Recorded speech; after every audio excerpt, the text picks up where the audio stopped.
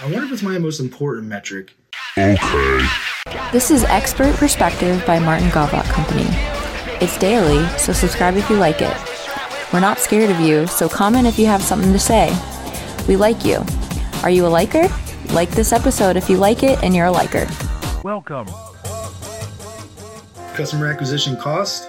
I count customer acquisition cost whenever they become a paying customer. You could also calculate a customer acquisition cost as every lead that you get some way, from email, phone, getting their address to mail them something, or starting a freemium trial for a service.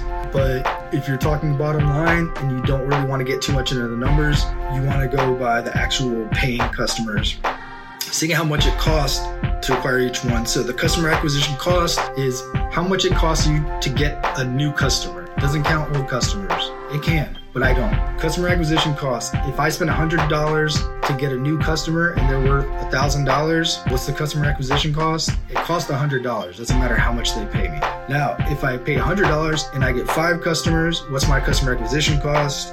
$20. I hope that math was right. I'm not really thinking too much about the math, but I try to make it simple enough to where I don't sound like a moron. Customer acquisition cost is good because it'll help you forecast money, cash flow. It'll tell you, oh, the money we're spending is performing well, it's performing middle, it's performing crappy.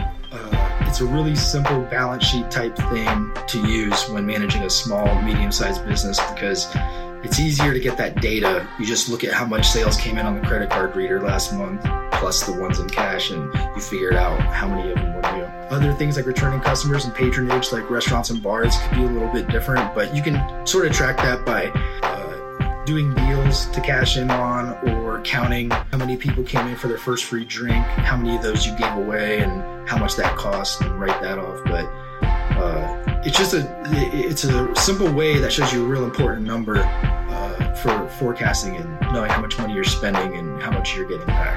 It's actually I wonder if it's my most important metric. It is the one that I study the most, probably, because it goes with conversions and everything.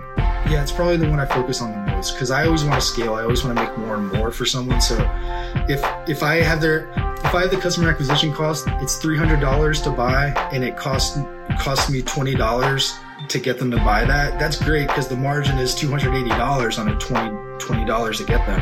That's great, but I want to know if I can get it to 10. I want to know if I can pay 40 for that customer and get them to pay 320. The margin's a little bit less, but at least I know, hey, we're still making good money, and it easily offsets your 50% margin, cost of doing business, cost of goods. So it is probably my most important metric, because it's very simple. It's sort of like showing you how you're doing. It doesn't show how good your product or service is necessarily, but it does show you how good the bottom line of your business could be, because you're spending this much to get this much in return. Martin's glued coins onto snail mail brochures and manage $250,000 marketing budgets for small businesses.